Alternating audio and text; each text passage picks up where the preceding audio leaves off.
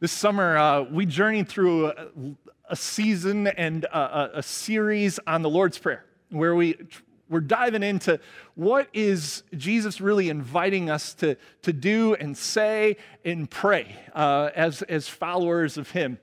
This year, last year, and let me go back a little bit further. Last year, we went through really the whole grand narrative of the Scriptures, the big grand story of the Bible to help you better understand what the Bible is all about, the story of Jesus that runs through it all from beginning to end, the story of God's creation that comes ultimately till one day where all things are made new, right? That's made true and possible through Jesus.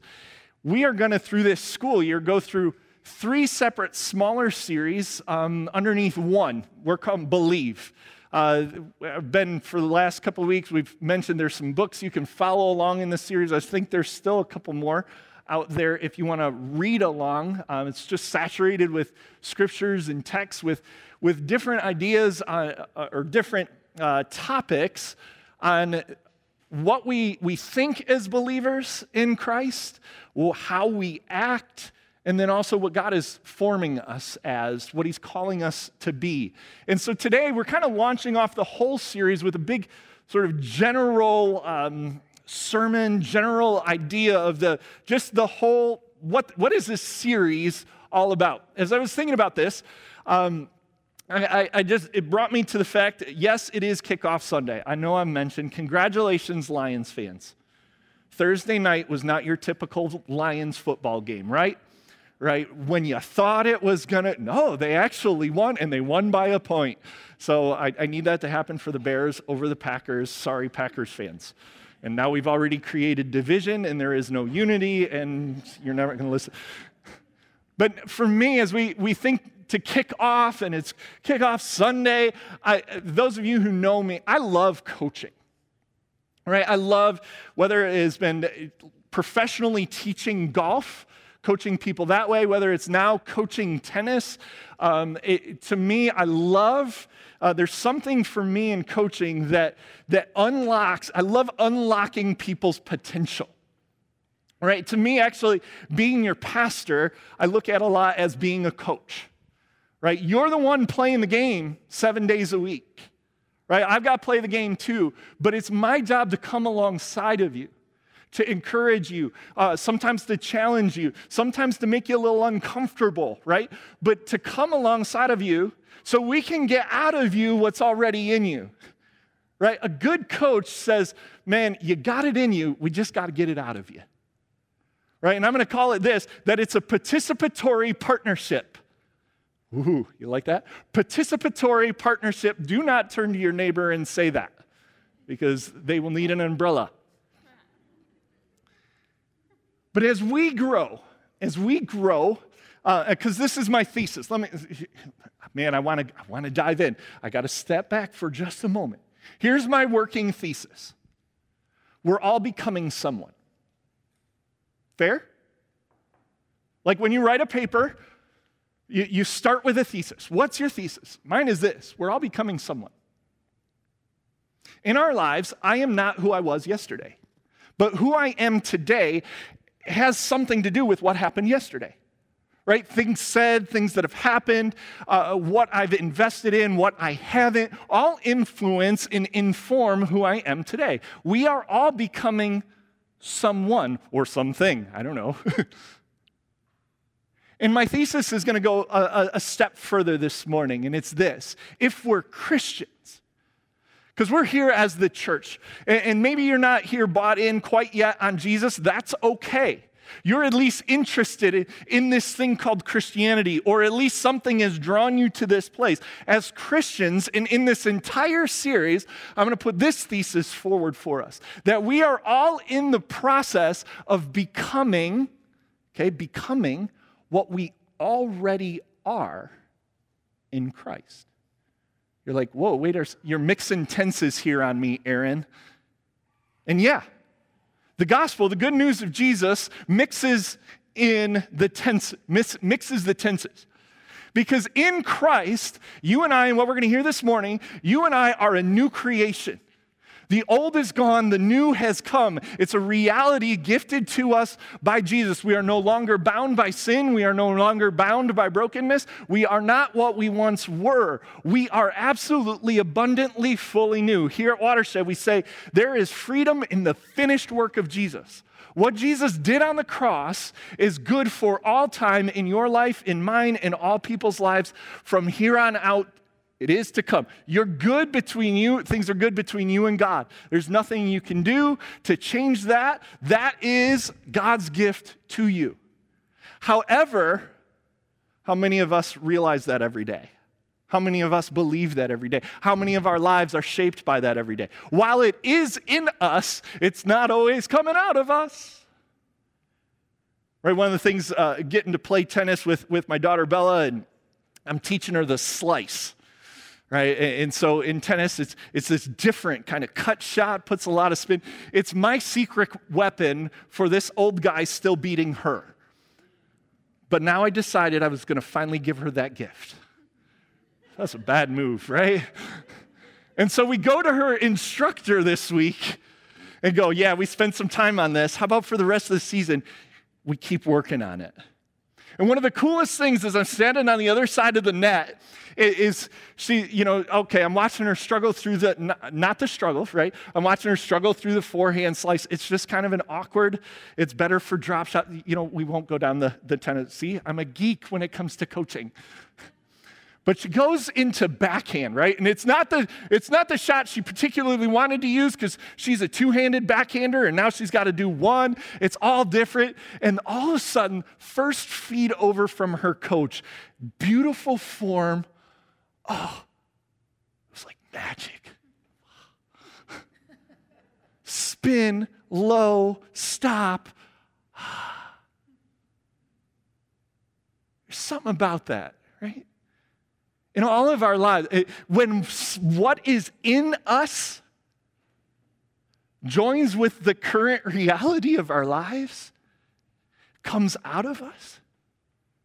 This whole series is about just that. Not just that you know the story of the Bible. Right? We'll talk more about that later on in the message. But not just that you know what's the theme of the scriptures, that, okay, it's about this Jesus, right? But that what Christ has done comes out of you because it's in you. God's redemptive work, that new creation, is alive. Our desire as a church, my desire as your pastor, is to come alongside of you and help unlock that more in your life. But it's a participatory partnership. It's going to involve you in the process, right? Not just me. As I've been thinking about this, I go to Colossians this morning. So if I can direct our attention, Colossians 1. The Apostle Paul, follower of Jesus, he is imprisoned, most think in Ephesus at the time. He's imprisoned and he hears about this Colossians church, right? The church in Colossae. And in Colossae, he's heard about people who are coming to faith and they're just starting to live out the Jesus life in the Jesus way. There's like fruit. There's new people coming to life. There are people who are getting, their needs met. And in life is just happening. So Paul's like, man, my ministry is not done because I'm in chains. I'm going to write and I'm going to encourage and I'm going to teach even though I can't be with you in person. And that's kind of how the letter starts. And that's where we pick up in verse 9. Paul says, for this reason, right? I've been watching Jesus in you and come out of you. For this reason, since the day we heard about you, we haven't stopped praying for you. Right? That's what a community of believers does. We pray for each other. We haven't stopped praying for you. We continually, right? This is never ending, never stopping. We continually ask God to fill you with the knowledge of his will through all wisdom and understanding that the Spirit gives, so that you may live a life worthy of the Lord and please him in every way. What's that life look like? It's bearing fruit in every good work. It's growing in the knowledge of God. It's being strengthened with all power according to his glorious might, so that you might have great endurance and patience. How many of you know you need endurance and patience to live this life? Right? So that you can have endurance and patience. And then giving joyful thanks. How many of you want joy? Right? You want to live your life that, man, life is better lived in gratitude, even in the midst of the junk that wants to strip it away. Right? And giving joyful thanks to who? The Father, who has qualified you to share in the inheritance of his holy people in the kingdom of the light. For he has rescued us from the dominion of darkness and has brought us into the kingdom of the Son that he loves. And it's in this Son, Jesus, whom we have redemption, the forgiveness of sins. Then at the end of chapter 1, he says this. He, Jesus, is the one we proclaim. He's the one we proclaim, admonishing and teaching everyone with all wisdom, so that what? So that we may present everyone fully mature in Christ. To this end, I strenuously contend with all the energy Christ so powerfully works in me. Remember, this is coming from a guy who's in prison, who hasn't yet received a declaration on whether he will live or die. But he says, as long as I'm here, as long as I have breath, I'm going to fight for you. Right? What's his goal? Right? If you're going to study the Scriptures, one of the ways you can study the Scriptures is just think about this. Well, who, what, where, when, why, how? Right? English comp, English lit, like this. Some of you can track stories in this way. Who, what, where, when, why, how? Right? What is Paul's goal as a follower of Jesus? And he's writing to the church in Colossae as he writes to us. His goal is what? That we would live a life worthy of the calling that we've received in Christ Jesus. That we would what? Grow up and be mature in Christ. Is that our goal? Right? Throughout this whole series, the whole point of Believe is to go, listen, I want to know Christ more. I want to become more Christ-like because he's the one that gave his life for me. That's what Paul says when he says, listen, I will give every breath I got to that because he knew in the depths of his being how much it meant for Christ to live the life he never could and to give that life for us so we could have life. So eternity could be our story again. Because death hijacked the eternity story. It took a left-hand turn. And if it wasn't for Christ's rescue, we wouldn't be put back into that life, eternal with God. What? Paul's saying, listen, I want you to grow up, be mature. Right? The whole point of this series is to believe in a deeper way. We are on a journey, right? We're never going to quite arrive. And so often Paul will use verbs in his writing that are like, here's the reality and it's ongoing. Right? We're always growing. Today's different than yesterday. Tomorrow's going to be based on today. Hopefully this afternoon may even be shaped by our conversation this morning. But nonetheless, Paul's goal for us, the Christian goal, is to become more Christ-like. Well, why? Right? Why would he give his life for this? Why would he be willing to be in a jail cell to possibly be murdered for the sake of this Jesus? Well, here's some of what the Scriptures say. It's the Father, right? Our Father, our good and great God, has qualified us to share in the inheritance of the saints in the light. That God, we call this grace, has gifted to us that salvation. He is restoring us into relationship, has restored us, and is restoring us into a relationship with him so that we don't ever have to be afraid. We don't ever have to be bound by our regrets. We don't even have to face punishment for the decisions we didn't know we shouldn't have made. God has rescued us, later he says, from the dominion of darkness and brought us into the kingdom of the Son he loves. Paul uses the language of redemption and the forgiveness of sins. That Christian word redemption, along with the word reconciliation, means I took you from where you were and I brought you and put you in a different place.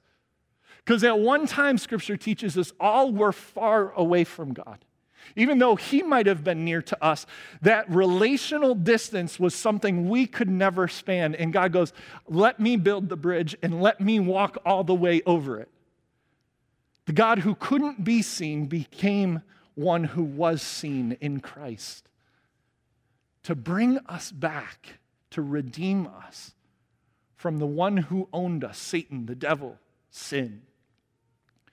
And that forgiveness of sins gives us new life.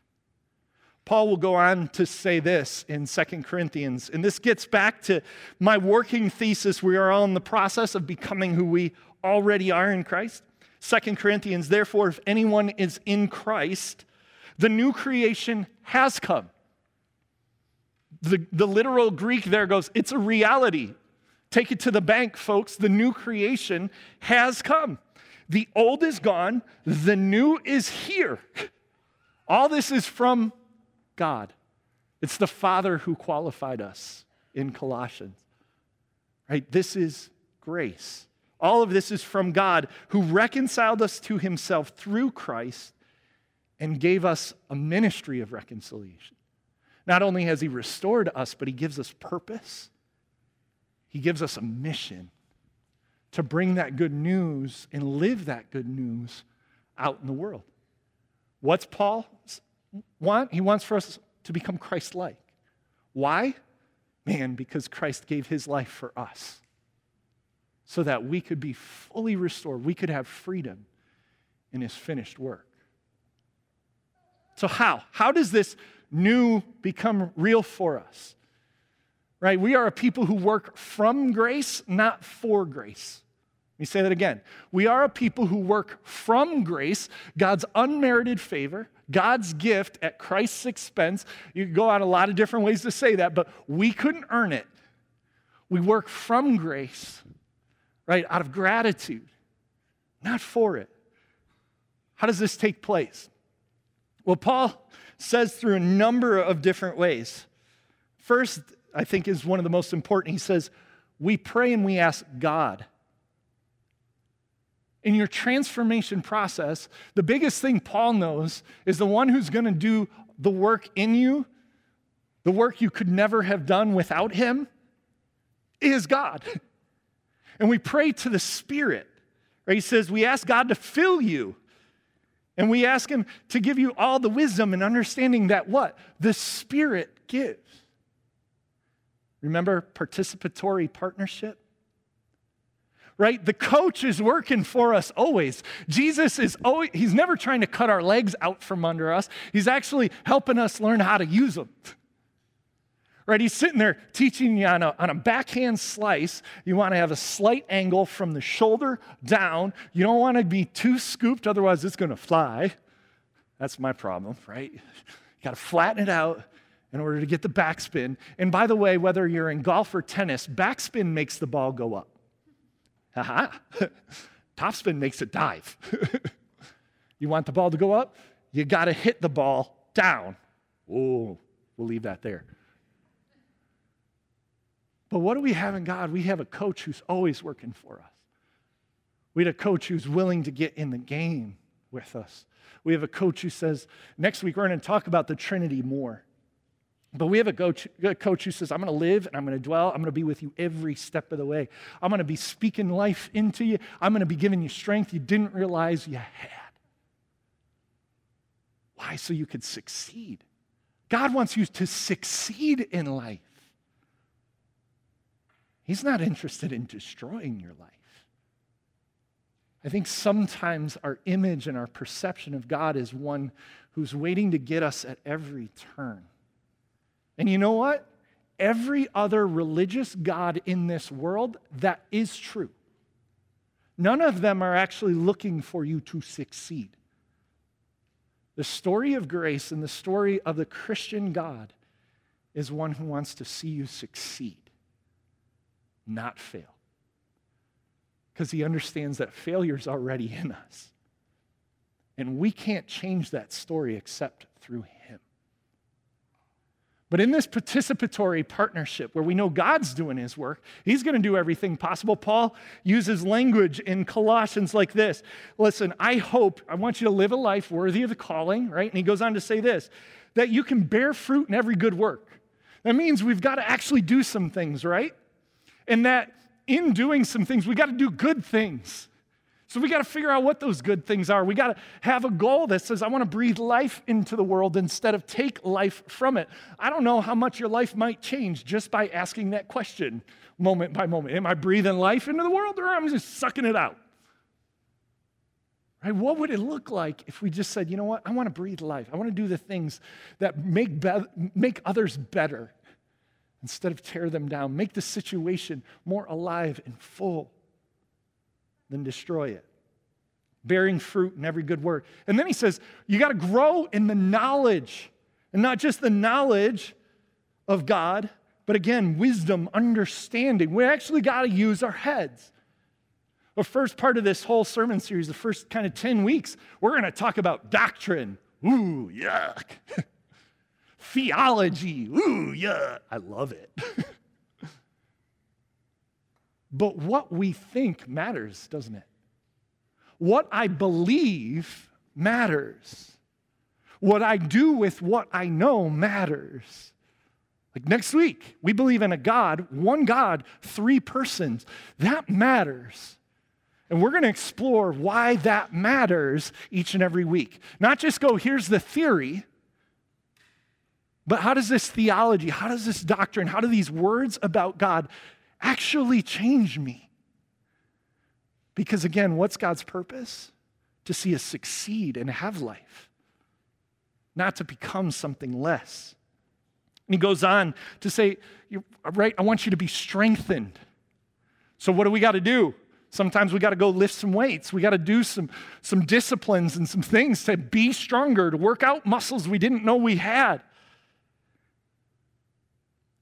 We work, we participate, right? It's a participatory partnership. God is working. Will we join him in the work? Paul writes this in Ephesians.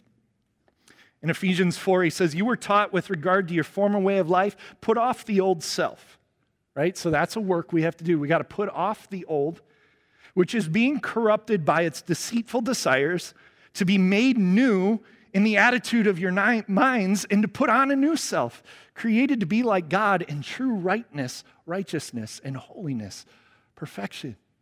Right? We got to join in the process. In Philippians, Paul will say, therefore, my dear friends, as you have always obeyed, not only in my presence, but now much more in my absence, continue to work out your salvation with fear and trembling.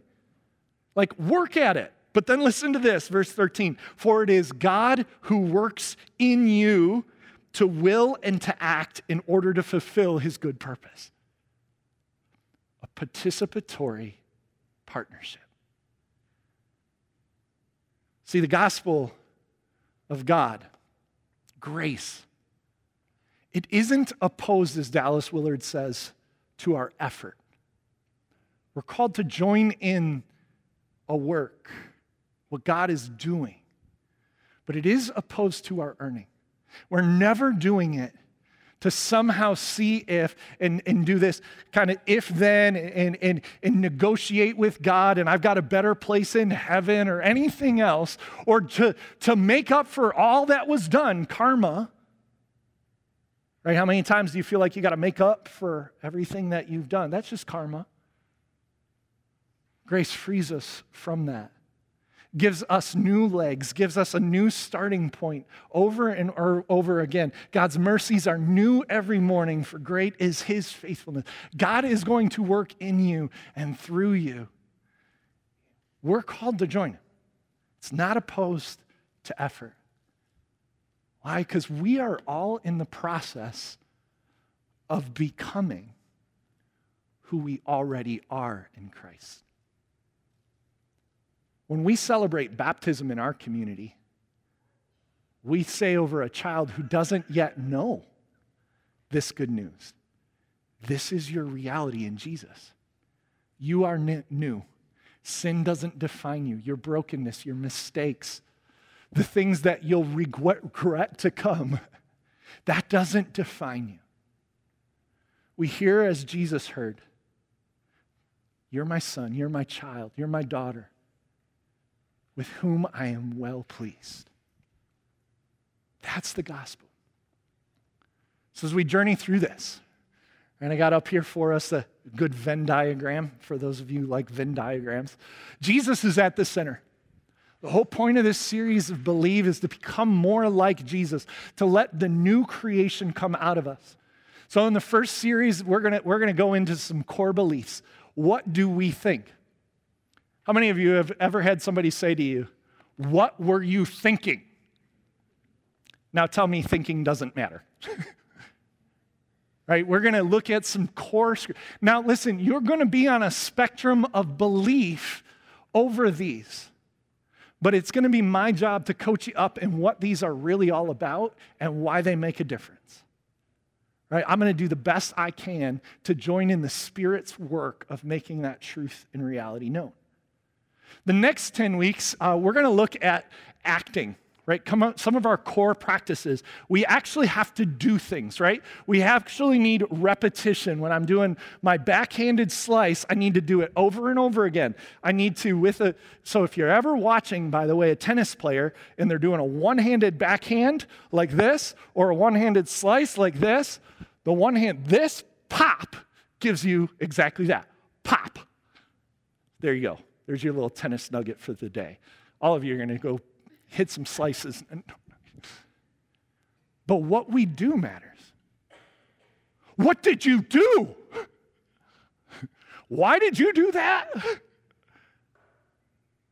Our actions shape who we are. And finally, beyond morality, we want to get to character. Well, the Bible teaches us that if the Spirit's living in us, He wants to produce some fruit in us. Love, joy, peace, patience, kindness, goodness, gentleness, faithfulness, self-control. Because God knows it's not just simply about our behavior, it's who we are that shapes our behavior. So what kind of person is God forming you into, right? It's that question I know my parents asked, is that who you are? Right? And that's usually not a condemnation tone thankfully, when I've heard it. It was one of going, man, that was, aside from what you did and aside from what you were thinking, is that who you really want to be? Right? Because God has created us for something so much more. Now, if I can pause for just a moment, what happens if we're just thinkers? And thinkers who maybe ebb into one or the other. Oftentimes we're a disengaged philosopher, right? If all we do is focus on the head, we can be a disengaged philosopher, we can be an uninvolved academic, or how about just this? Maybe you're just a self-righteous jerk. If we're only committed to thinking. What about if we're only committed to doing acts? I mean, faith without works is dead. We can totally misuse that scripture, but I'm just going to do. You know what happens without thinking and without being shaped and being a person? You can be a radical, a really dangerous radical. Right? You can decide to do some incredibly horrific things in the name of your action. Sometimes you may do it with, how many of you, to be nice, in quotes? Do I want to be a kind person? Absolutely. But there's a lot of times when our helping hurts. And so without thinking, right, without actually understanding what is helpful versus what's hurtful, we can unintentionally hurt through our actions. And what about if you're just focused on being? I don't know if it's possible. Honestly, I spent all week trying to go, what would be a good word picture, a good person? If you got one, come share it with me later. because I don't mind being proved wrong. That's fine. Like, I just don't think it's possible. I don't think you can be a kind person without it actually coming out of you, because kindness is lived and experienced. You yourself can think it, but it isn't activated. You don't know what it is. I guess you could sit in the woods and be a contemplative. But I don't know how we be without engaging our heads, our hands, our bodies, who we are. So that's our series, is to become, as Paul says, more mature in Christ. To live a life worthy of the one who lived his life for us. Listen, folks, we gave out Bibles today for kids. If you need a copy of a Bible, come see me. I want to make sure you have God's story to dive into. I know there's a couple copies of Believe that have tons of scripture in it. Go grab one. I don't care if you give $5 or don't. It doesn't matter to me. But if we're not engaging the words of Scripture, that's one thing, right? We need that to help us think. We need that to know what the life of Christ looks like to us, for us, and through us. So don't hesitate. If your kids were 2nd through 5th grade and didn't come up here and need a Bible, go find Becky. Look it, you can see there is still 5 more up here, and I'm sure we can get more. And did you know you can get your Bible on an app? So you can do that too. By the way, I use a device very often. But with all that being said, Paul gave his all so we could become like Jesus. And he knew that that barely scratched the surface of what Jesus did for us. We work from grace, not for it. Let's pray. God, thank you for your grace. Thank you, Jesus, for being everything we could not be for ourselves, for gifting us something we could not purchase, we could not earn, we could not somehow go and find of our own accord. Thank you that when we didn't deserve it, and Lord, if we're honest with ourselves, we still don't, you give it. You live it, you give it because you love us. You give it because you want to see us succeed and have life.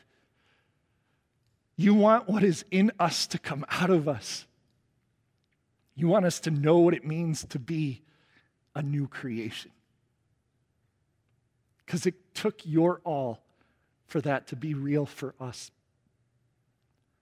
So Lord, in this series and in today, again, encourage our hearts. Continue to transform us. And today I pray, just may more of that new creation, that new life, come out of us by the power of your Spirit for the glory of you, Jesus. We love you, we praise you, and we honor you. In the name of Jesus, amen.